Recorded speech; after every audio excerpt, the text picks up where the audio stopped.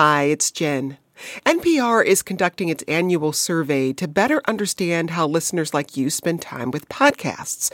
So please help us out by completing a short anonymous survey at npr.org/podcast survey. That's npr.org/podcast survey.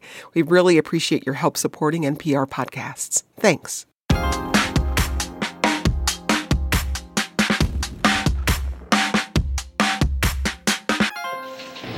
Good evening. We have a mystery story out of Washington. 5 people have been arrested and charged with breaking into the headquarters of the Democratic National Committee in the middle of the night. In 1972, a break-in at the Watergate Hotel precipitated the greatest political scandal of its time. Now, 5 decades later, Congress is poised for hearings on another major event, the January 6th attack on the U.S. Capitol. The House Select Committee investigating January 6th will hear testimony from many people over the next few weeks, including a Capitol Police officer and a documentarian who was embedded with the far-right group the Proud Boys the day of the attack. And many of you said you'll be watching or listening. I'm planning to listen to every second of them, and they're very important to me. What I would like to see from the January 6th hearings is accountability. My fingers are crossed and my heart is full of hope that somebody will be found guilty. I would like to see the people responsible for what occurred held accountable. And if that means it goes all the way up to the person who was our president, then that clearly is what that means. I would like to hear democracy defined consistently. People hear that they're going to take away our democracy. But I don't believe a lot of us understand what democracy is. After the break, we'll discuss what past hearings can tell us about the road ahead for the January 6th committee. I'm Jen White. You're listening to the 1A podcast, where we get to the heart of the story. To join future conversations or just to let us know what you think, tweet us at 1A.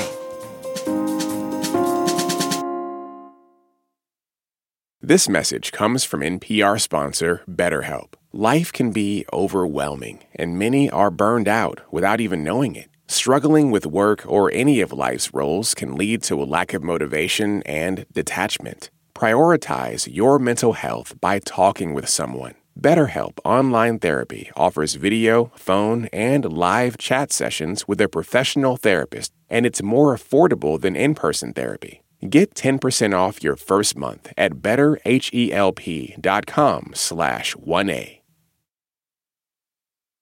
Let's get into the conversation. Joining us now is journalist and historian Garrett Graff.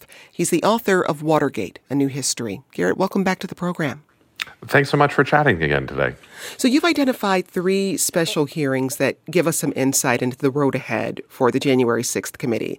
That's Watergate, 9/11, and then there's the Mueller investigation. And I want to focus on Watergate first. Talk about the circumstances leading up to the formation of the Senate Watergate Committee. So one of the things, this month, as you mentioned in the introduction, marks the 50th anniversary of that burglary on June 17th, 1972.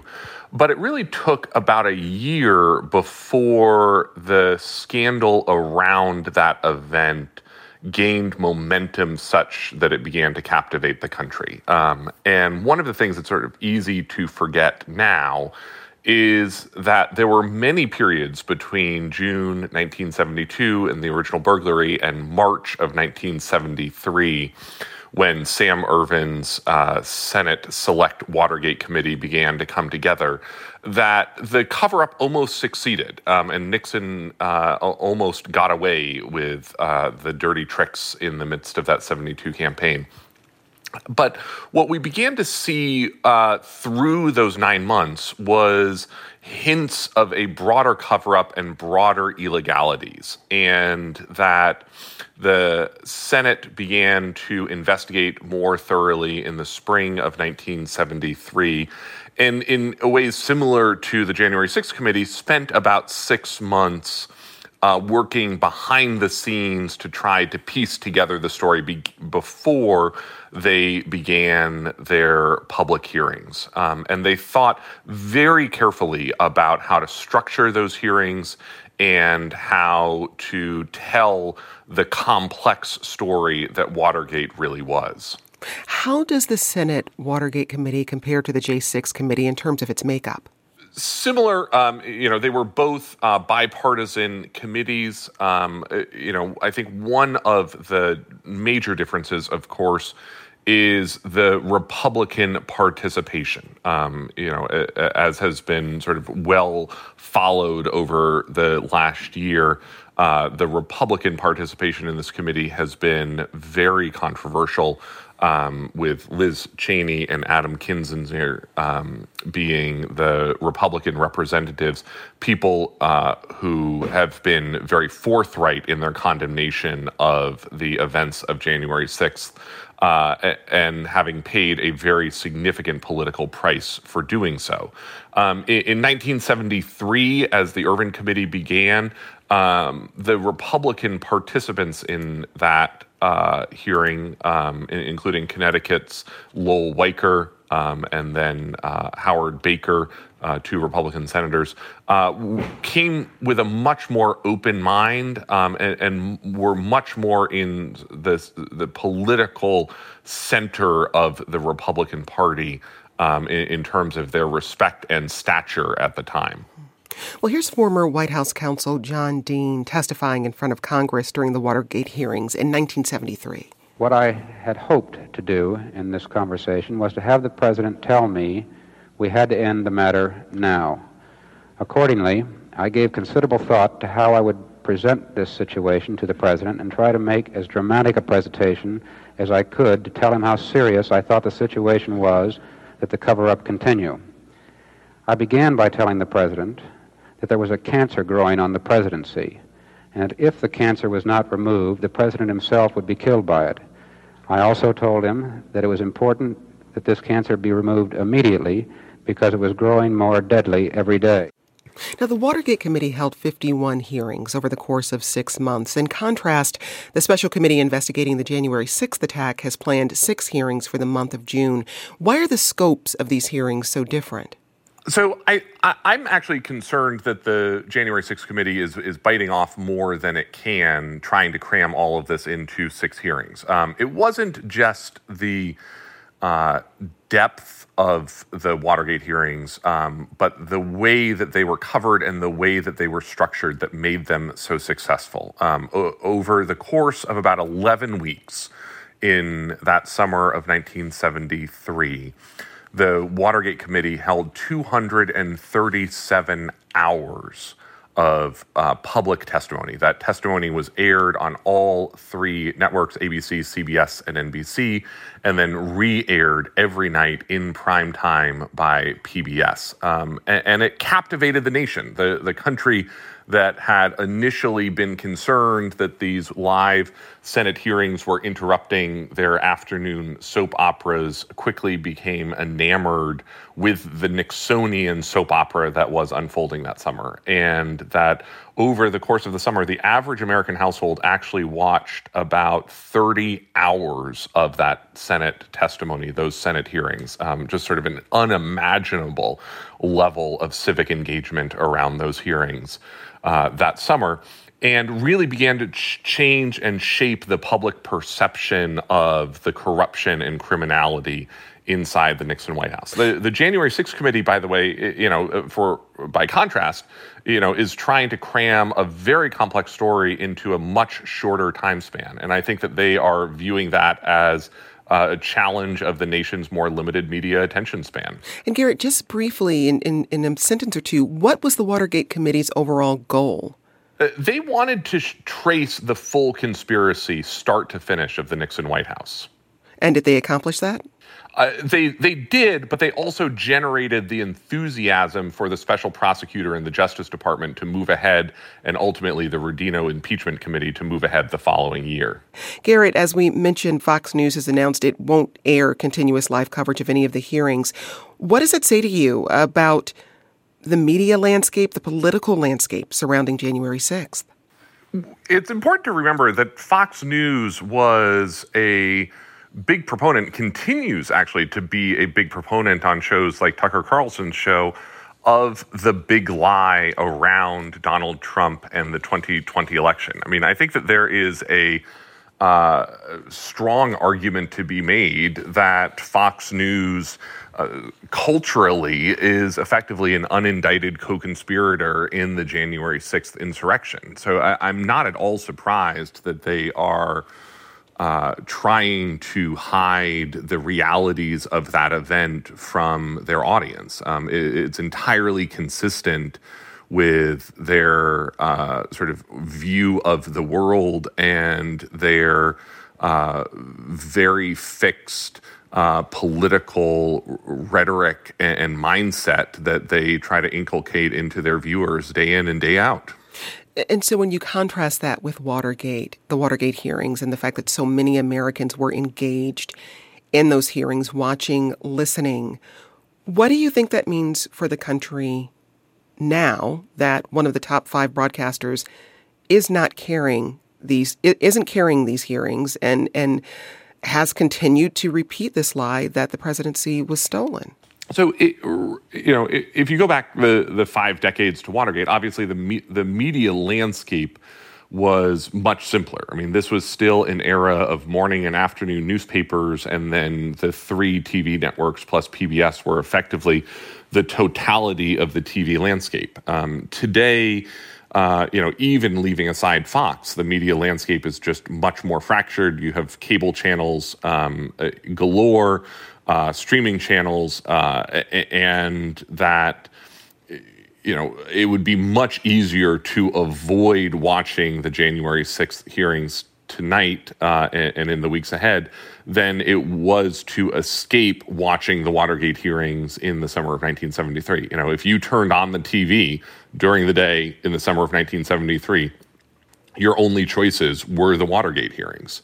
And that's a major change. The more, I think, challenging change is going to be the way that Fox News is going to be able, along with the broader conservative right-wing media ecosystem, to offer counter-programming, to offer sort of rebuttals, and to offer attacks on the people who are participating in the January 6th hearings. I think you are going to see a very concerted effort from Republicans on the Hill to leading conservative pundits over the next couple of weeks to muddy the waters around the evidence that the January 6th committee is offering, and to try to make this seem like a more good people on both sides, bad people on both sides story than it will actually turn out to be.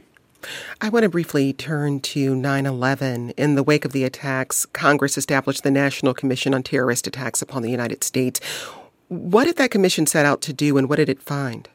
The 9/11 Commission, I think, is also an important analog to understanding the work and the posture of the January 6th committee, because the 9/11 Commission had a very specific set of responsibilities to identify how the U.S. government failed and missed warning signs in the lead up to 9/11 and on 9/11 itself, and then to propose reforms that could help protect the country going forward. And this, I think, is, again, one of the things that's important to look back also at the Watergate memory, which is the post-Watergate moment launched this almost Cambrian explosion of democracy reforms to address the abuses of power and illegal acts by the Nixon administration. And that in the case of 9/11, in the case of Watergate, we saw the government and we saw Congress react to these problems with reform efforts. New authorities, new protections, new agencies. And that one of the big questions that's going to come out of the work of the January 6th committee over the next couple of weeks is, where do we go from here? Is this going to be solely an effort at assigning responsibility for the January 6th insurrection? Or is this going to be a moment where Congress can act to protect American democracy against these abuses going forward? And you've seen reporting already in the last couple of weeks that there is a big split within the committee about just how wide and broad the committee's desire for reforms will be coming out of this work. Well, and just remind us, what was public support like for that 9/11 investigation and its hearings?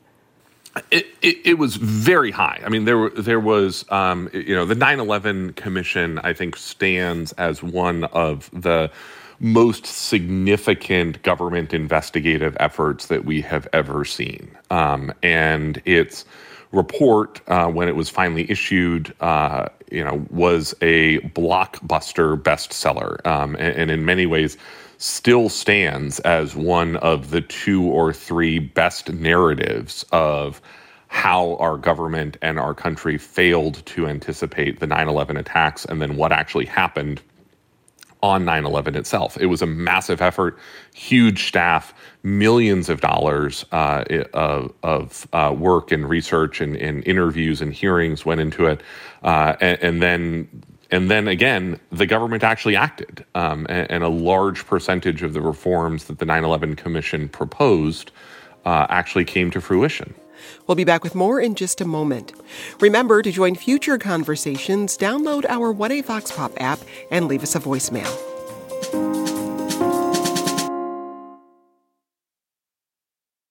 Let's get back to our conversation about the January 6th hearings. I want to bring another voice into the conversation. Joining us now is Elizabeth Neumann. She was the former Assistant Secretary of Counterterrorism and Threat Prevention at the Department of Homeland Security under former President Trump. Now she's the Chief Strategy Officer at Moonshot. That's a tech startup that aims to counter violent extremism. Elizabeth, welcome back to the program. Thanks for having me, Jen. Now, you left your role at DHS in April of 2020. At the time, you said the counterterrorism community had failed to address the threats of domestic extremism and that the Trump administration had paved the way for more violence.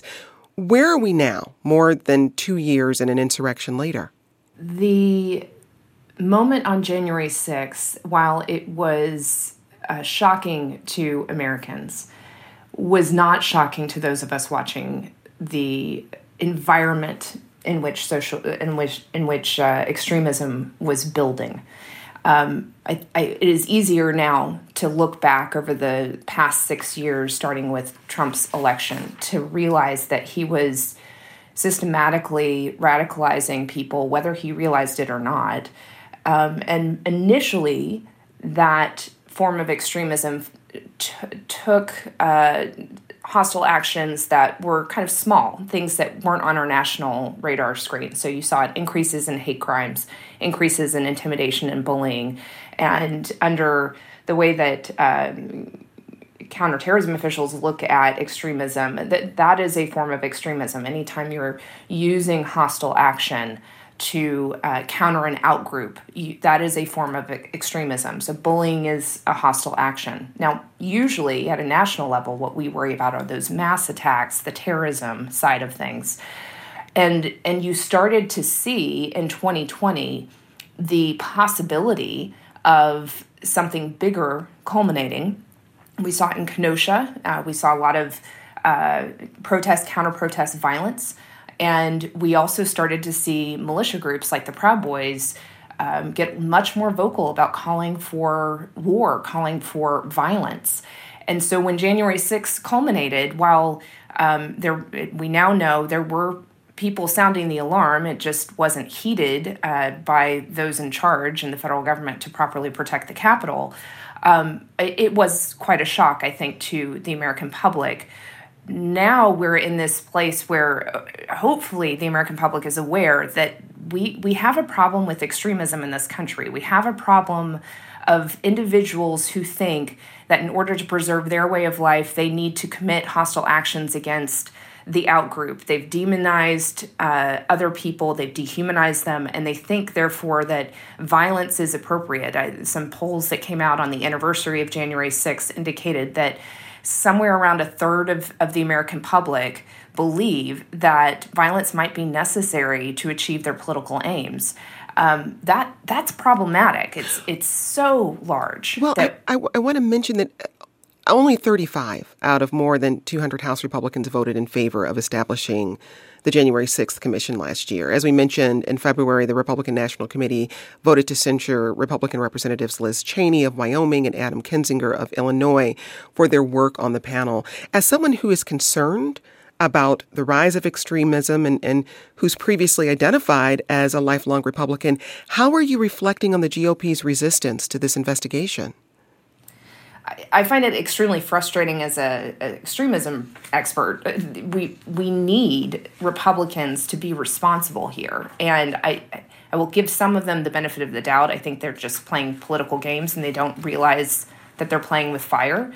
But it really would matter if you could have the Republican Party, the bulk of the Republican Party, not, they're always going to be outliers, but if you could have the bulk of the Republican Party say that, hey, we really need to get to the bottom of this and make sure that extremist groups we've already had some indicted, that they can never play a part in trying to stop the peaceful transition of power in the future, that would matter. And the base of the party would start to pay attention that something really dangerous happened 18 months ago. We can't let it happen again.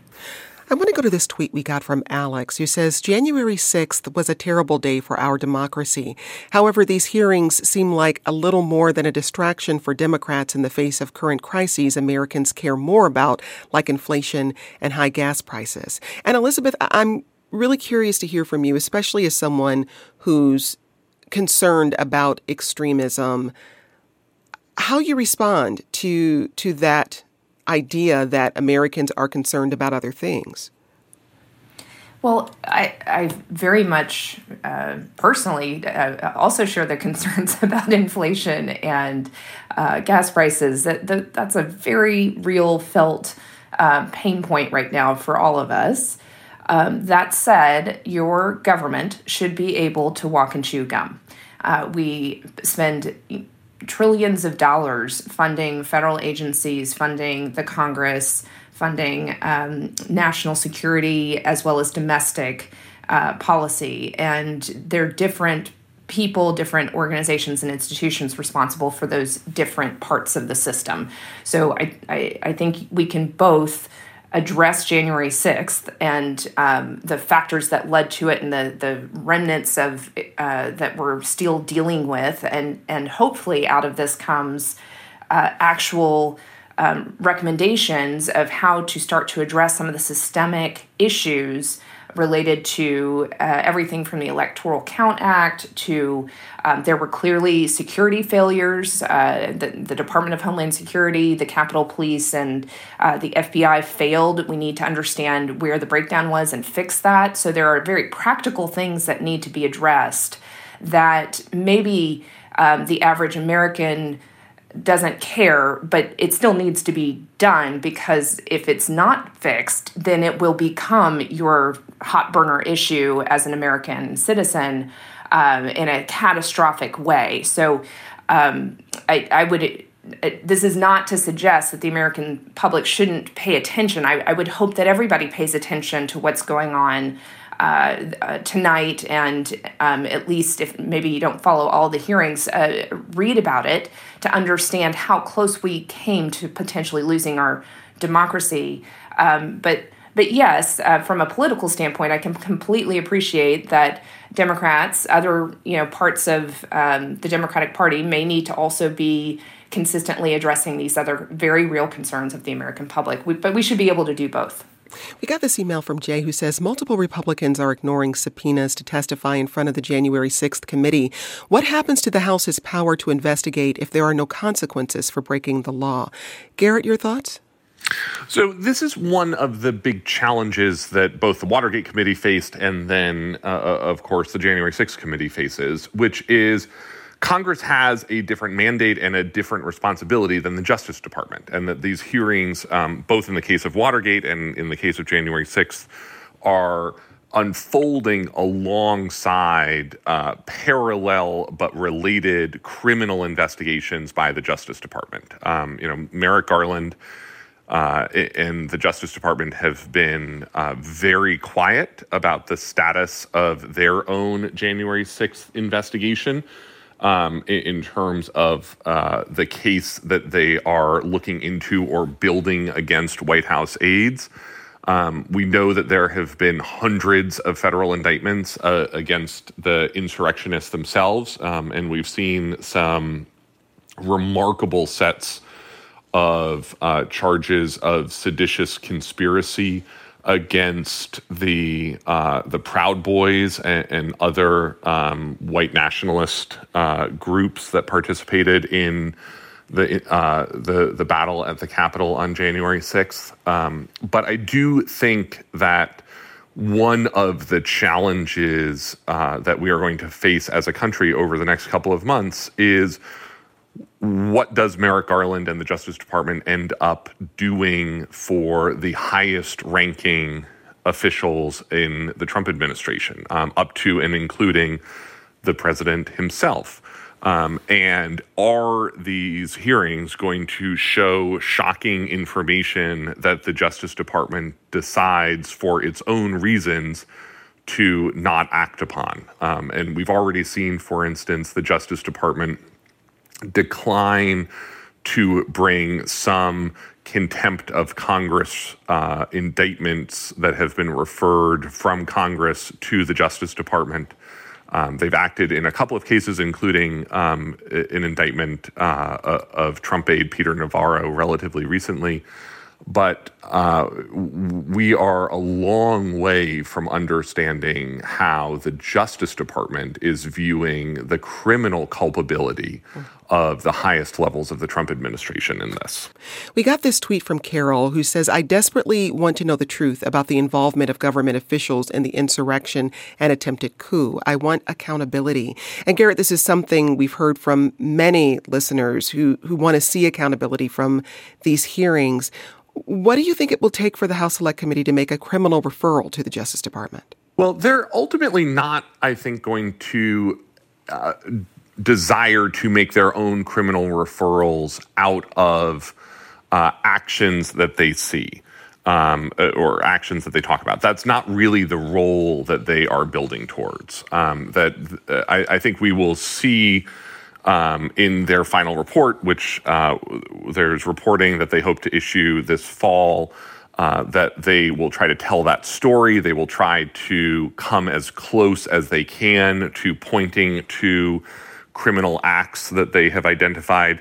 And we have certainly seen them in some of their court hearings over trying to force the enforcement of their subpoenas, that they believe that there is criminal activity as part of their investigation that they have identified. But ultimately, it is not the role of Congress to bring criminal referrals for broader actions that they identify. And I think that we are going to see them likely stop short of doing that, and instead try to introduce the evidence into the public record that perhaps the Justice Department can then pick up on its own investigation if it didn't have it already. We got this email from Dale, who says, I am eagerly awaiting the January 6th hearings. I am 71 years old and remember the Watergate hearings.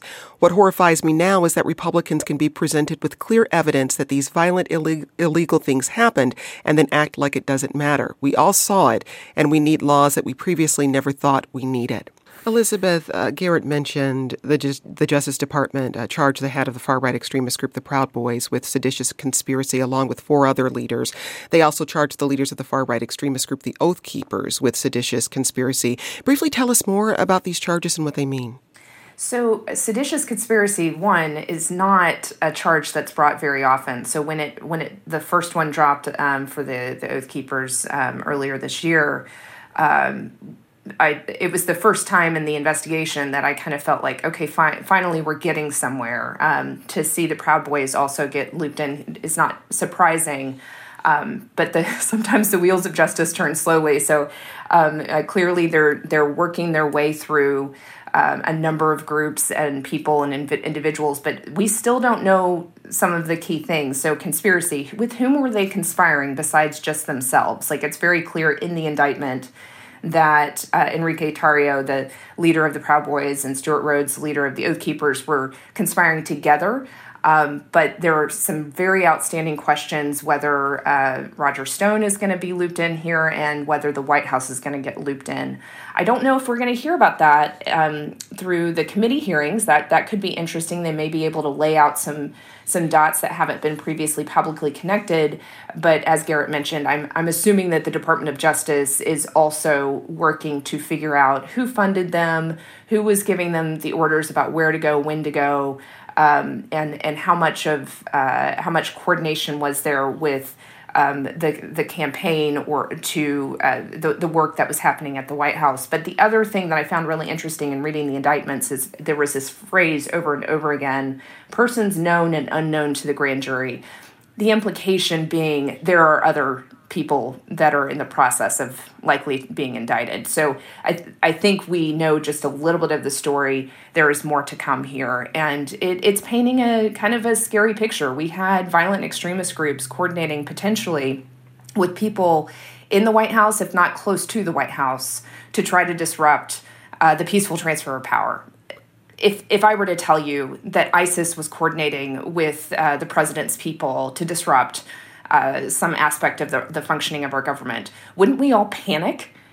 But that's, in fact, what they've done. It's just that instead of people from another country doing it, it was American citizens that were participating in a violent extremist group. That's Elizabeth Newman. She's the former Assistant Secretary of Counterterrorism and Threat Prevention at the Department of Homeland Security under former President Trump. Now she's the Chief Strategy Officer at Moonshot. That's a tech startup that aims to counter violent extremism. Also with us today, journalist and historian Garrett Graff. He's the author of Watergate, A New History. Garrett, Elizabeth, thanks for your time. Today's producer was Catherine Fink. NPR is conducting its annual survey to better understand how listeners like you spend time with podcasts. You can help us out by completing a short anonymous survey at npr.org/podcast survey. That's npr.org/podcast survey. We really appreciate your help. This program comes to you from WAMU, part of American University in Washington, distributed by NPR. I'm Jen White. Thanks for listening, and we'll talk more soon. This is 1A.